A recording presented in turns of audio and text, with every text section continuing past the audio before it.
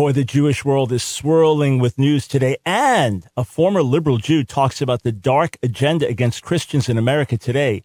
All coming your way on The Line of Fire. It's time for The Line of Fire with your host, activist, author, international speaker, and theologian, Dr. Michael Brown, your voice of moral, cultural, and spiritual revolution.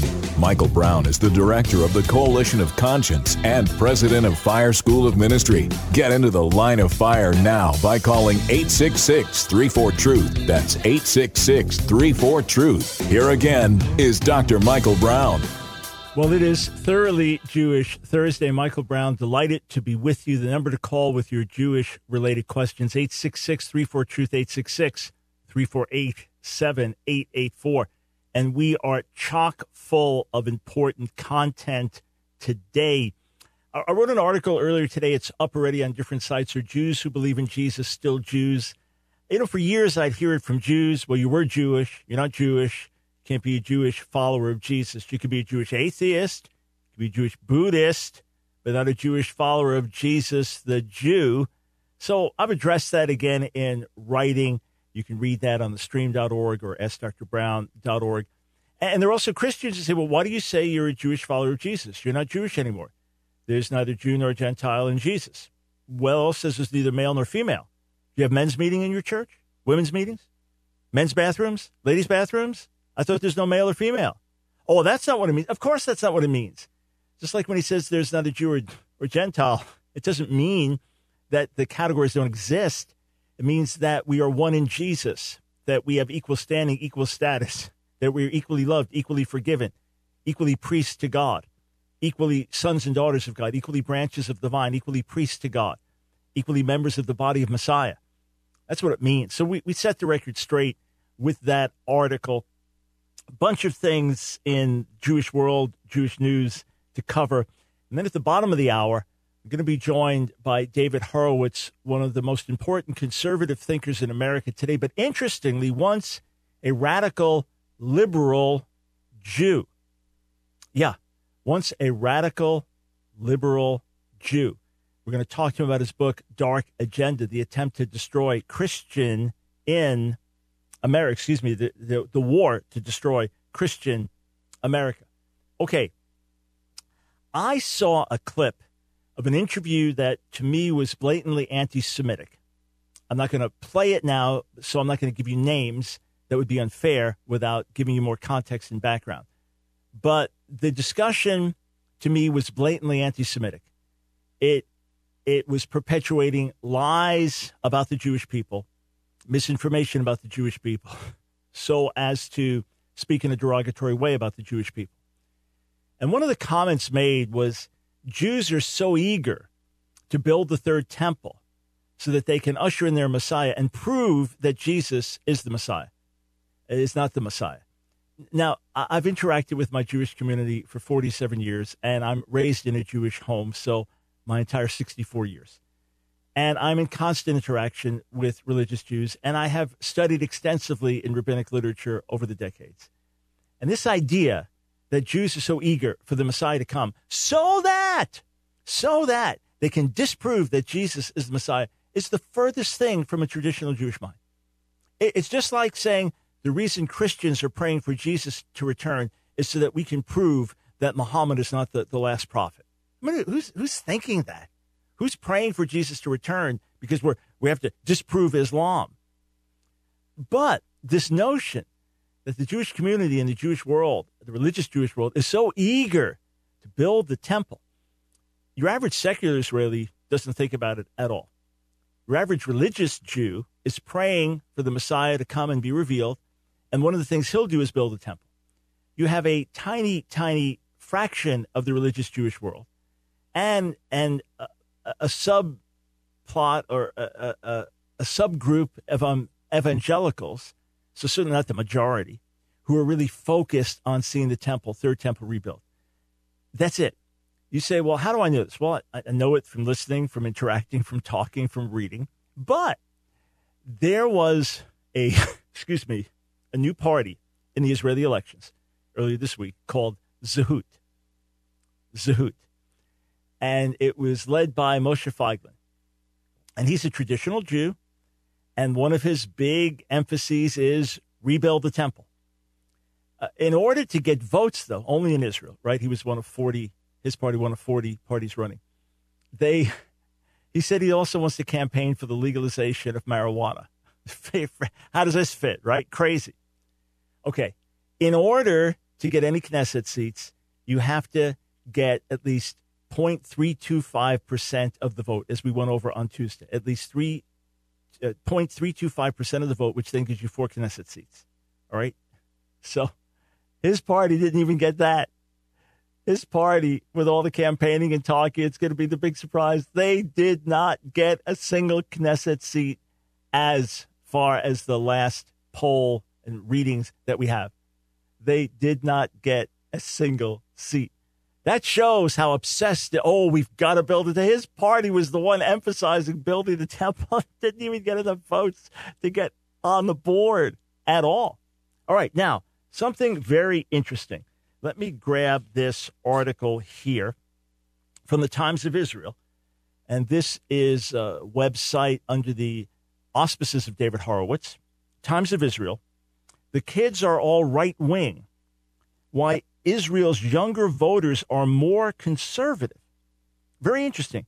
While American millennials have a liberal reputation, young Israeli Jews who have never known a real peace process identify as right-wing at much higher levels than their parents.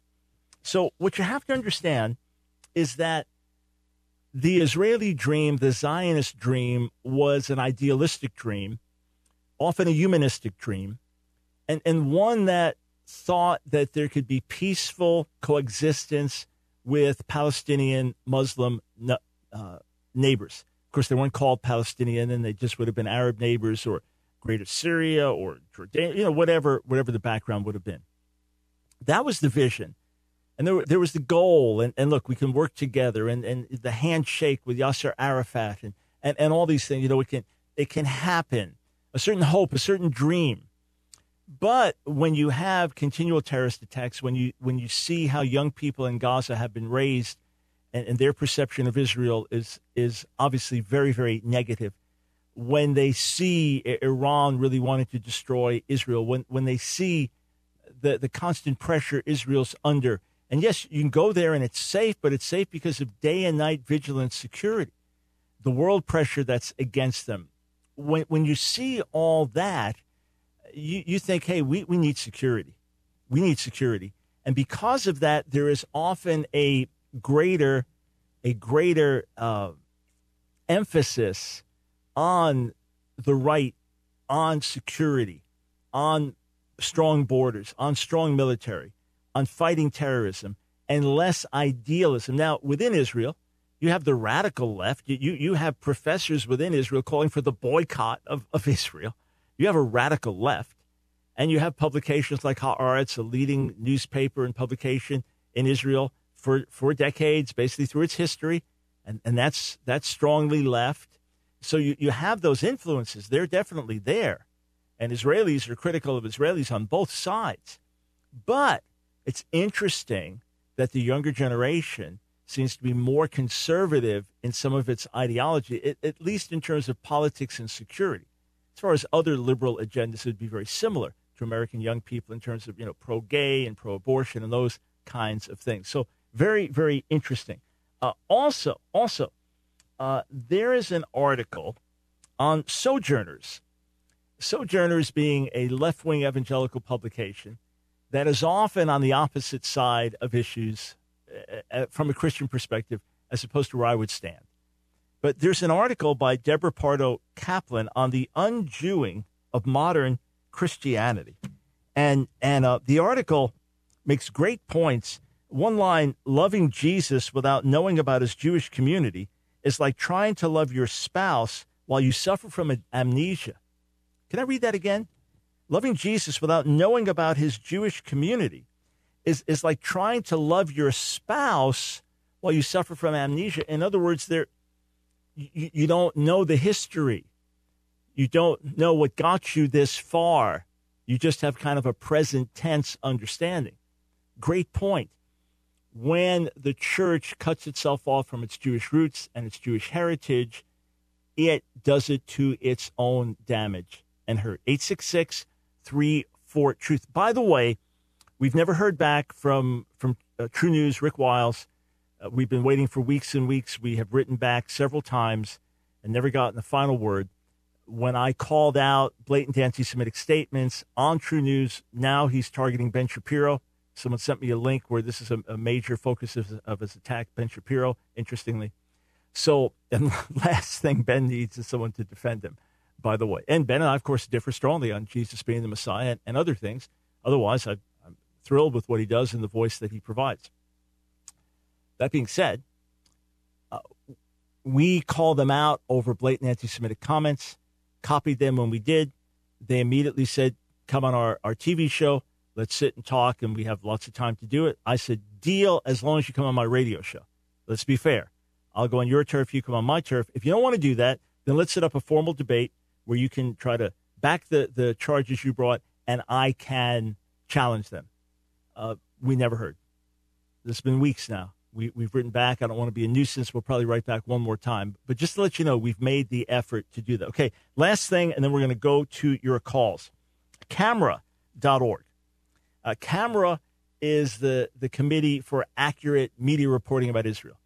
And they're constantly catching the media in lies and misrepresentations and textbooks that are dishonest and giving false impressions and often getting corrections to be issued. So they have a billboard out. This is so cool. Outside the New York Times office. When you look outside the New York Times office, with this great building in New York City, Manhattan, you see this billboard, and the billboard says, big and clear, so it's a constant challenge. While Hamas firebombs Israel, the New York Times inflames with biased coverage. And there's the picture of a Molotov cocktail, and what's going to light the flame in it is the New York Times biased reporting. This has been going on for many years. Often an anti-Israel bias and an exalting of a Palestinian narrative that can be misleading. This has been going on for many years. But now it's a great investment of money. Let that public challenge be there. Right, we're coming back and going straight to your calls. Thanks. Shake the nation, change the world.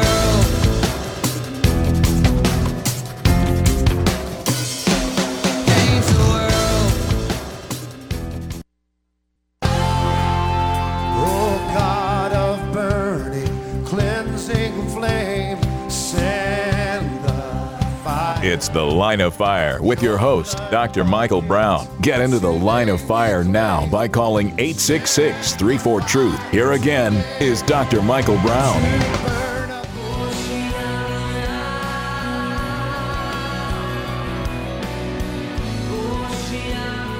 Welcome, friends, to Thoroughly Jewish Thursday on the Line of Fire. 866-34-TRUTH. To the phones, starting with Daniel in Arizona.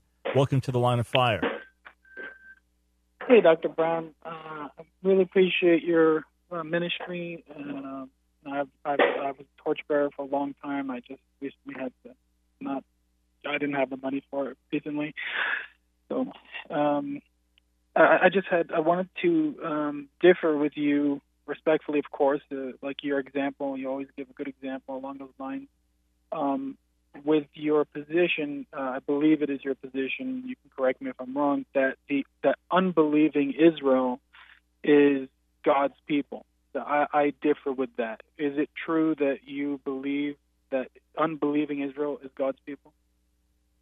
Yeah, sure. God's people, but not in right relationship with him. God's people under judgment, but God doesn't change the promises that he gave. And by the way, thanks for being a supporter and a faithful listener. Yeah, and Paul makes it clear that as regards the gospel, they're enemies for your sake, but as regards election, so that's choosing, calling, they are beloved for the sake of their forefathers, for the gifts and the calling of God are irrevocable. So they're God's people, but not in right relationship and under more strict judgment because of it. Okay, so in Exodus 33, verse 13, he says that in 13 through 16, God says, my presence will go with you, right? Because Moses has considered, too, that this nation is your people, okay? Mm-hmm. So God says, my presence will go with you, and I will give you rest, okay? And then in verse 16, he says, for how shall it be known that I have found favor in your sight, I and your people? Is it not in your going with us, so that we are distinct, I and your people, from every other people on the face of the earth? So in order to say that that unbelieving Israel is God's people, you have to actually believe that God's presence goes with them and gives them rest. And No, that is actually, not the case, because actually, with all respect, yeah, you just actually, with all respect, sir, you completely proved the opposite. Even when they were sinning, Moses still called them God's people. Even when they were sinning, okay, I'm not. They were still the God's covenant people. Has changed. The covenant is changed. The requirements for being considered God's people have changed now. And as it says in Deuteronomy 32, that they are not His people. It says in verse 5, they are no longer His children because they're blemished. In verse 21, it says they got another God for themselves. So how can you be God's people? So when if did you that don't change? even have Hang on. God? Hang on. When did that change? When you said that the conditions changed?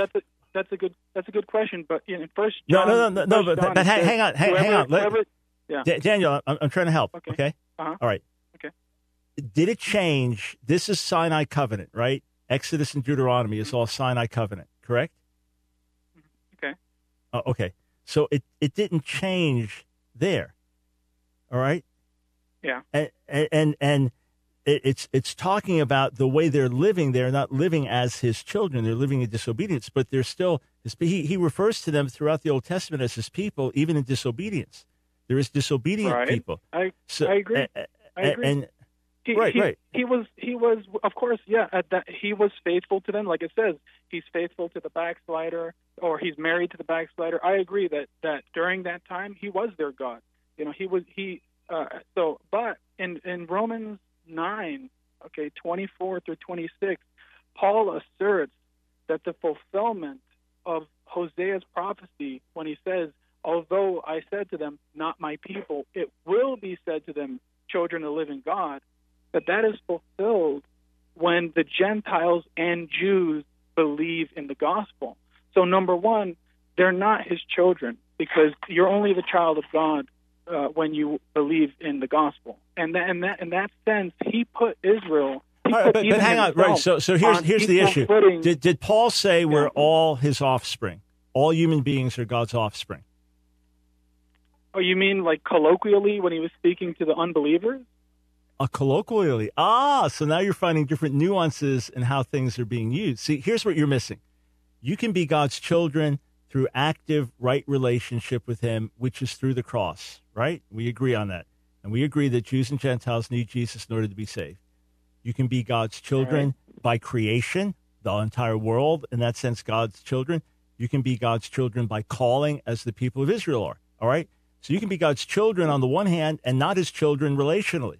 You can be His people, but not living as His people. But what I need fulfillment. Is there a fulfillment of the verse that says, it will be said to them, children of the living God? And hold on, let me just make this point, because it's very important. Yes, of course it will that be. Paul says that when Paul asserts that verse is fulfilled when the Gentiles and Jews believe, he is equating, he's putting the Jewish people and the Gentiles on equal footing as what? Not my people. But you're missing the whole point. Daniel, hang on. All right, hang on. You're asking questions, and I want to be respectful of the calls as well. You're completely abusing the text to make a certain point and arguing against something that I don't even hold to. Israel remains Israel. The church never becomes Israel, okay? All Gentiles never become Israel. Gentile believers never become Israel. Gentile believers never become Jews, okay? However, in Jesus, we have 100% equal standing. In Jesus, we have 100% equal relationship with God. In Jesus, the Jew is not up here and the Gentile down here, or reversed. We are 100% equals in Messiah, but just like just like there are men who follow Jesus and women who follow Jesus, there are Gentiles who follow Jesus and Jews who follow Jesus. And Paul is explicit. In Romans, the 11th chapter, he says, I'm writing to you Gentiles because I'm an apostle to the Gentiles, and I want you to make Israel envious. So there's Israel, and there's envy, and there's the nations, the Gentiles. And those who are saved among the Gentiles and saved among the Jews are the ecclesia, the church, the messianic community. But yes, God's people remain God's people. Israel remains Israel, God's people, but not in right relationship with him, not walking as his children, not walking as his people. Paul said having a zeal for God, but not according to knowledge. What I would emphasize, though, sir, very strongly, is what Paul says in Romans 11:26 through 29. I'd get those so deep in your heart, your spirit, until you begin to rejoice with the specific promises God's made. The fullness of the Gentiles, yes, Romans 11:25. The salvation of Israel, yes, Romans 11:26. They are not the same thing. All right, hey, thank you for the call, sir. I do appreciate it. 866-34-TRUTH. Let's go to Jacob in Tennessee. Welcome to the Line of Fire. Afternoon, Dr. Brown. Appreciate you taking the call. You bet. First of all, at the beginning of the broadcast, you were talking about Ben Shapiro. I'd love to hear you debate him. But yeah, I'd love to. Also, if he ever wants to, that would be great. That would be fun. So Hebrews chapter 7 talks about, and it just jumped off the page the other day about. Obviously, I've read Psalm 110 before, talking about this conversation between the Father and Son, and him being a high priest in the order of Melchizedek forever. And it dawned on me that all these images that I've seen from a child, through Vacation Bible School and Sunday school tablets and everything else, it pictured Jesus as the high priest and from the tribe of Levi with the ephod and the turban and the stones and everything else. But that Melchizedek pre-exists Aaron. So, and those would make him human and fleshly and in needing of certain garments in order to be righteous. But so I'm wondering if all of those images of Jesus as a Levitical high priest are in error. According to Hebrews 7, Jesus is not the same kind of high priest that Aaron was, but he is one out of the order of Melchizedek. He is our perfect high priest. And all those images I've always seen of him at the altar in heaven, wearing the stone and the turban and everything else. That doesn't seem right. Is that correct, or am I off? Well, you're not off in thinking it through. You're thinking it through very logically and scripturally. That's good. I would say that the images are just images. In other words, who said that? Sure. Who said that Jesus is wearing certain priestly garments, or you know what I'm saying? Picture. Right. Yeah. On the flip side, the Mishkan, the tabernacle, was made after the Tavnit, the pattern in heaven. All right. Yes. And in that sense, you could say there's a reflection. The altar, the tabernacle, the priestly garment. There must be some reflection of heavenly images. That's one thing. A second thing is Melchizedek is called a priest. He's not referred to as high priest, right? So all the imagery that we get of high priest actually comes from the passages, in particular in Exodus, where the high priest wears certain garments and has a certain function. So what I would say is that he's not Levitical. He's not from the tribe of Levi, right? He's from the tribe of Judah. He's Davidic, not Aaronic or Levitic. But the function of the high priest is represented by the priestly garments for intercession, for carrying the sins of the nation, for set apart to holiness to the Lord. So in that sense, what he's doing, I'd look at it like this. He's wearing garments that would not have belonged to him by lineage, but they belong to him by the oath to David, and the messianic calling. All right, so I'd make a slight shift in your thinking.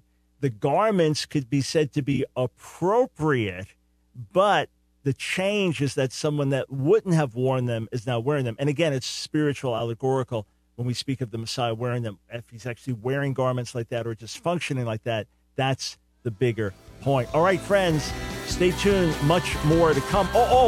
Tomorrow, 4:50 Eastern Standard. So 50 minutes after the show, I'm going to do a live YouTube chat just answering your YouTube questions. Tomorrow, Almost 1 hour after the show, we're going straight to YouTube to answer your questions there.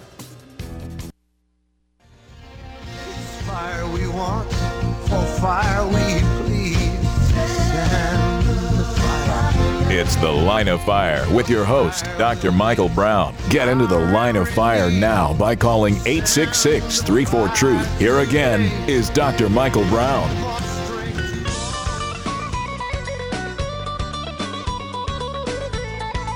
Welcome, friends, to The Line of Fire. This is Michael Brown. We're about to have a very important discussion about a very serious matter. This is not hype. This is not exaggeration. This is not Chicken Little saying the sky is falling. This is sober talk with David Horowitz, New York Times bestselling author, one of the leading conservative thinkers in America, which is all the more interesting, thinking that he was a radical liberal Jew of the 60s. His newest book, The Dark Agenda, The War to Destroy Christian America. Tucker Carlson calls it a disturbing but vital book. Mike Huckabee, former Governor Mike Huckabee, one of the most intellectually compelling and rational defenses of Christianity's role in America. David, thanks so much for joining us on the broadcast today. Hey, well, thanks for having me. Well, yeah, my book begins with an obvious truth, but it's been hidden because the Supreme Court drove religion out of the schools. So you can't learn about how this country was created. 98% of the people who settled America and created America were Protestant Christians. And it could only have been created by Protestant Christians. Every American value we have, freedom of conscience, equality, inclusion, pluralism, all of these, tolerance, are Christian ideas. They originated in Christianity, including a skepticism about whether the people know what's best. Since we have the Democratic Party now attacking the Electoral College and other and pretending that the founders wanted one person to have one vote. No, the founders, they invested sovereignty in the American people, but then they put all these checks and balances on them. Why? Because they were Christians. They're familiar, with the book of Genesis. We had a paradise that was better than the Green New Deal, better than any utopia. But the price of staying there was not to know evil. And of course, our forebears, Adam and Eve, could not resist that temptation. And they were seduced by the serpent, saying, "You shall be as God. If you eat from that tree, you shall be as God." And if you look at the arrogance of everybody on the left, all these, I hate it when people call them liberals because they're vindictive bigots is what they are. They have contempt for everybody that disagrees with them. They think they know how to rearrange the world. It's that very pride, that very delusion that they can act as gods. That's the problem. That's what makes them so dangerous. And David, how is it? What was the turning point for you when you went from one of these radicals on the left and a product of the 60s to become who you are today, to be writing books like Dark Agenda? Was it a long process? Really, two big things happened. One was I raised a lot of money for the Black Panther Party and bought a Baptist church that had been overtaken by the inner city and turned it over to them. And they murdered the woman whom I recruited to keep the books of the school. I believed our own propaganda that the government was racist. The racists are all on the left. But I believed the propaganda, so I felt we had to have a bookkeeper, and they killed her.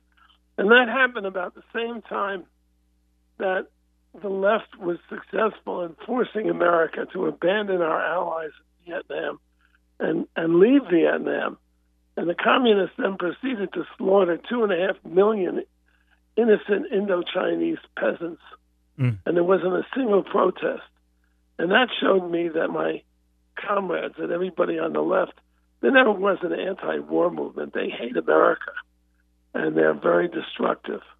And then I turned I had to rethink my attitude towards America. I had to look at it again. And one of the first things that struck me was you can't have an inalienable right to life, liberty, and the pursuit of happiness unless it's given by a God. There has to be a divinity. If it's given by government, it can be taken away. Mm-hmm. And that was an easy idea, but hard to fully embrace, because I was and I still am an agnostic. I haven't been touched by faith, so I don't really know if there's a God or not. But I do know this: you can't have the freedoms we enjoy as Americans unless A, there's a God, B, you have respect for the belief in God, and C, you have respect for people who believe in God.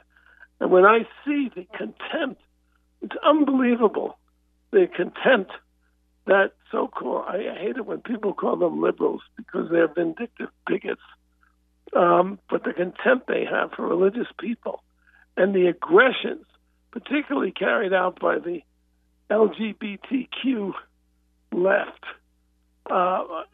against Jack Phillips in Colorado, against Chick-fil-A. Why are they attacking Chick-fil-A and keeping them out of the airports?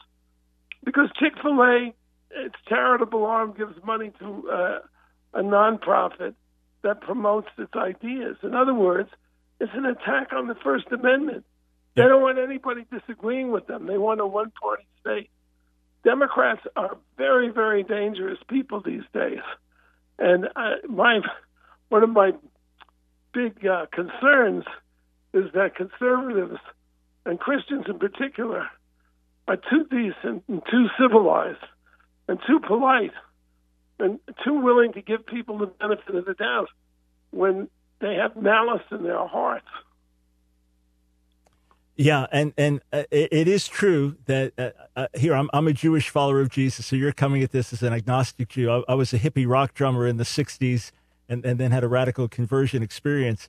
But yes, it is true that we want to overcome evil with good. We want to overcome hatred with love. We want to serve rather than try to take over.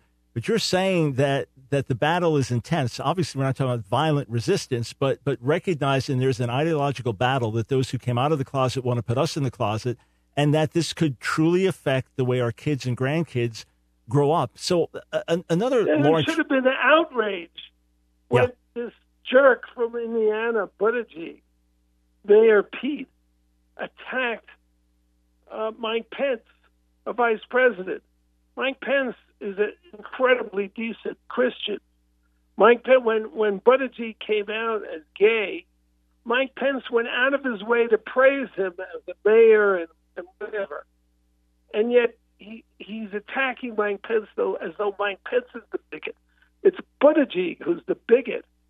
And then he hides behind God, saying, it's above if you have a problem with who I am, it's above my pay grade. You had to take it up with my creator. Yep. Well, that's one of the most vexed theological questions there is. I mean, Ted Bundy could use the same argument. Exactly. How is there evil in the world? It's like the theological question. And this little jerk from Indiana does not have the answers. He just has contempt. What he's done is so offensive to Pence. And I don't see enough outrage at what he's done. That's my problem. Yeah, I understand. I wrote on it immediately, challenging him. Then I raised an article, could say a pedophile who says this is the way I was born and this is the way I feel. Yeah. Could they use that to judge? And I'm not comparing. We're not comparing Ted Bundy to Pete Buttigieg, etc. We're comparing the argument. If I'm born this way, and therefore it's God's business. Well, everybody's born with some issue, or something. God's responsible for everything. Then, yeah, exactly. So let me ask you something just from a different angle here. Often, as I'm combating anti-Semitism, and I frequently use articles at Times of Israel, so thankful for what you put out and the clear head you and your team have there. But so often, we see, whether it's leaders in the ACLU or leaders in the SPLC or the George Soroses of this world, that often leftist Jews are really on the wrong side of these issues. How is it that so often we come down on the wrong side? Soros hates Jews. I mean, his name was Schwartz. They changed the name to get away from the Jews. But yeah, look, it's because, and I explained this in my brother's book, Dark Agenda, The War to Destroy Christian America, that the leftism, progressivism, that so-called social justice, communism, it's all the same thing, is a crypto-religion. It's an alternative religion. So Jews who aren't really that religious, I mean, the Orthodox Jews are very conservative. Right. But the other Jews have substituted progressivism for Judaism. The fundamental divide is over the nature of human beings. What the left is, it's an old heresy. It's called the Pelagian heresy. Pelagius was a Christian monk in the 4th century. And Pelagius believed that sin was against human nature. So that if people followed their true nature, they would be good Christians, and they could create kingdom of heaven on earth without God. They wouldn't need God's help, which is the reverse of what Genesis is about. There's an angel with a flaming sword at the gates of Eden, preventing our return because we're the problem. So it was Augustine who said that we all share in the original sin. And, it's in Job. I mean, man is born to trouble as the sparks fly upward. We're the problem. Society is not the problem. We create society. It just reflects who we are. So once you understand that people are the problem, then you have a certain skepticism towards government. That's why we have the system of checks and balances, because our country was founded by religious people who were who had learned this lesson. And that's why they're so dangerous, because the people in government are the same people who create the problems that the Democrats think government can solve, except they have lots more power. We've just had a 2-year lesson in that with this Russia hoax and this attempted coup d'etat. Let me just jump in. We just got a quick break, and then got a few more minutes with David Horowitz, the new book, Dark Agenda. Friends, this is a book you need to read. We'll be right back. Don't go anywhere. It's The Line of Fire with your host, activist, author, international speaker, and theologian, Dr. Michael Brown. Your voice of moral, cultural, and spiritual revolution. Get into The Line of Fire now by calling 866-34-TRUTH. Here again is Dr. Michael Brown.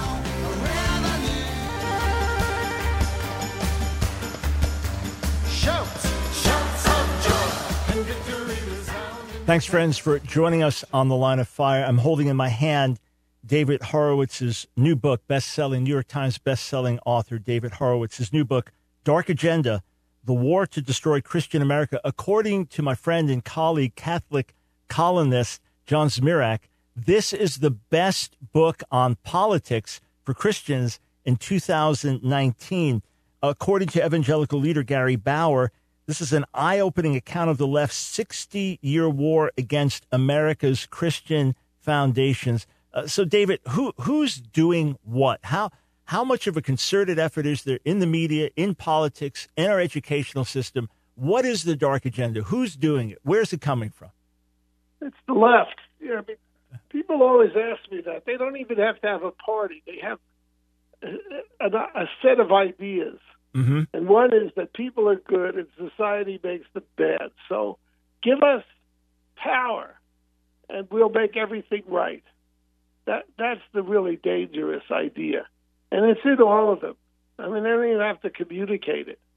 You say, how is it possible that the left can embrace and make laws that allow you to murder a child that's already been born? Yep. And yet they get they also, at the same time, they're passing legislation to protect spiders. Or, I mean, it doesn't make any sense. No. Unless you see, well, it's this delusion that you can change the world. So they don't believe in the immortal soul. They don't believe in the sanctity of human life. I have a whole section on Margaret Sanger, who created Planned Parenthood. She thought that people should be bred like animals. We get rid of the defective ones. Yeah. So, you just see it in all of them. I mean, there are no dissent. Where's the Democrat who said this is horrific, this New York law making it legal to murder born children? I never thought I'd live to see that day come.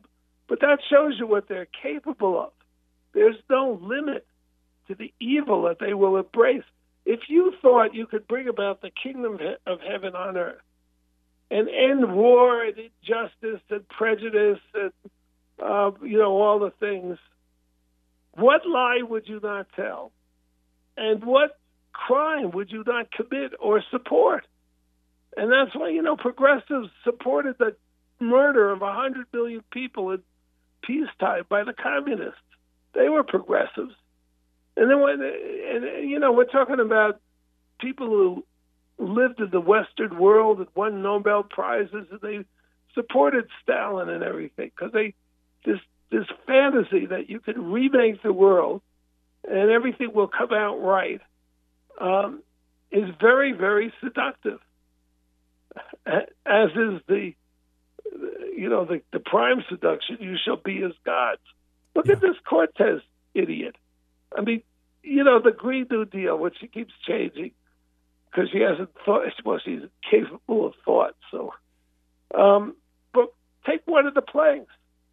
We want to give, you're going to die in 12 years.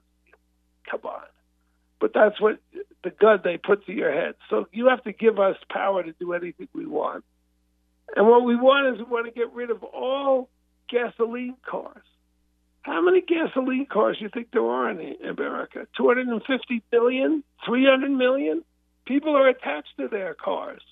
You're going to take the cars away from them. It's going to cost them economically. It's going to be a real hardship. And force them to drive electric cars. You're going to do this in 10 years, and you could do this with 300 million cars. You can't do that without martial law, can you? And then she basically says that's her model, a wartime mobilization, like the Second World War. That's where we get it. We'll print the money. We'll order people around. That's where they put the Japanese in the internment camps. Yeah. They're transparent, except that our side is so nice. They call it socialism. These are communists. They're not socialists. Bernie Sanders had his honeymoon in the Kremlin at the height of the Soviet Empire, which he worshipped. He didn't have it in Denmark, which is what he says his socialist model is. His heroes weren't Frederick II, the King of Denmark, and Anders Rasmussen, the Prime Minister. They were Castro and Ho and Stalin and Mao. That's who Bernie Sanders is. He's a pathological liar. Every time he opens his mouth, he's lying. I mean, he's a millionaire, too. I mean, they're perfect. They feed themselves. They're narcissists. And it's true of all revolutions. When the Sandinistas took over Nicaragua, first thing they did is evicted all the rich people from their homes and moved into them. Yeah, and, Pol Pot in Cambodia, the intellectuals and all of that got to decimate and destroy the culture. Yeah, and, the fact that's how is... you fix the world, because they have bad ideas. Once you get wrapped up in this idea you could make a perfect world, you'll do anything. So, the Pol Pot people, they executed people for wearing glasses because that meant they read books, so they had bad ideas. Yeah, and so that's the extremism. That's how far it goes. The biggest danger we face is people.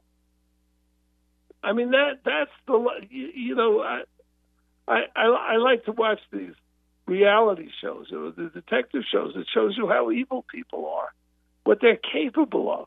Yeah. That's the big problem. And that's what religion is about. It's about taming the beast in all of us. Well, David, just to jump in, because we're just about out of time, but I want to suggest to you that you've been more touched by faith than you realize, because your soul, your perspective, your conscience, it comes from somewhere. It's just not a product of random evolutionary process. So perhaps there's more evidence of the image of God in you than you give yourself credit for. Well, I think I have lived I tried to live a religious life. But I think that's in me. When I was 18, I gave a sermon in a Lutheran church, actually, in Idaho. I was working for the Forest Service, based on an Oscar Wilde story. So I've always, I just haven't been touched by faith. I haven't had a conversion. Got it. Haven't had the experience. And Got I'm not going to force it. And my wife is worried about me because she's quite spiritual. But I said, I don't think a God is going to punish me for not. He's going to judge me by what I've done in my life, not for. Whether I figured out that he exists or not.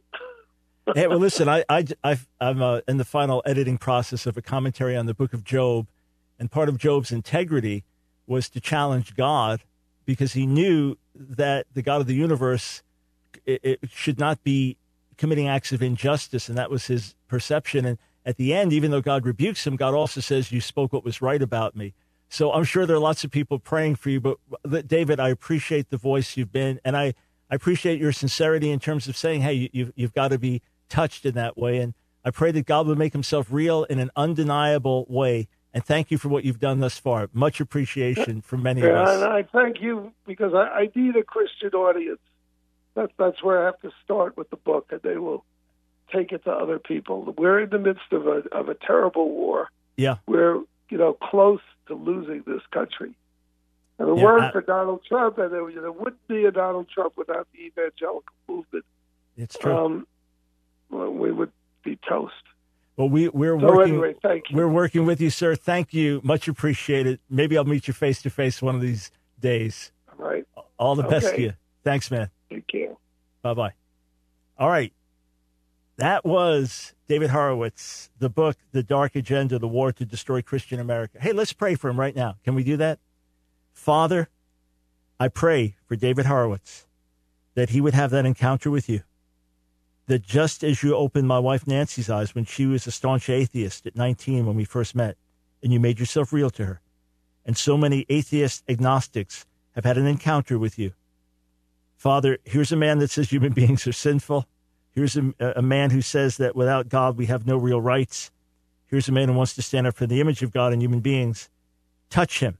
Make yourself known to him through your son Jesus, I pray. Amen. All right, listen, friends. Tomorrow we've got a regular show, so Eastern Standard Time, 3 to 4 p.m.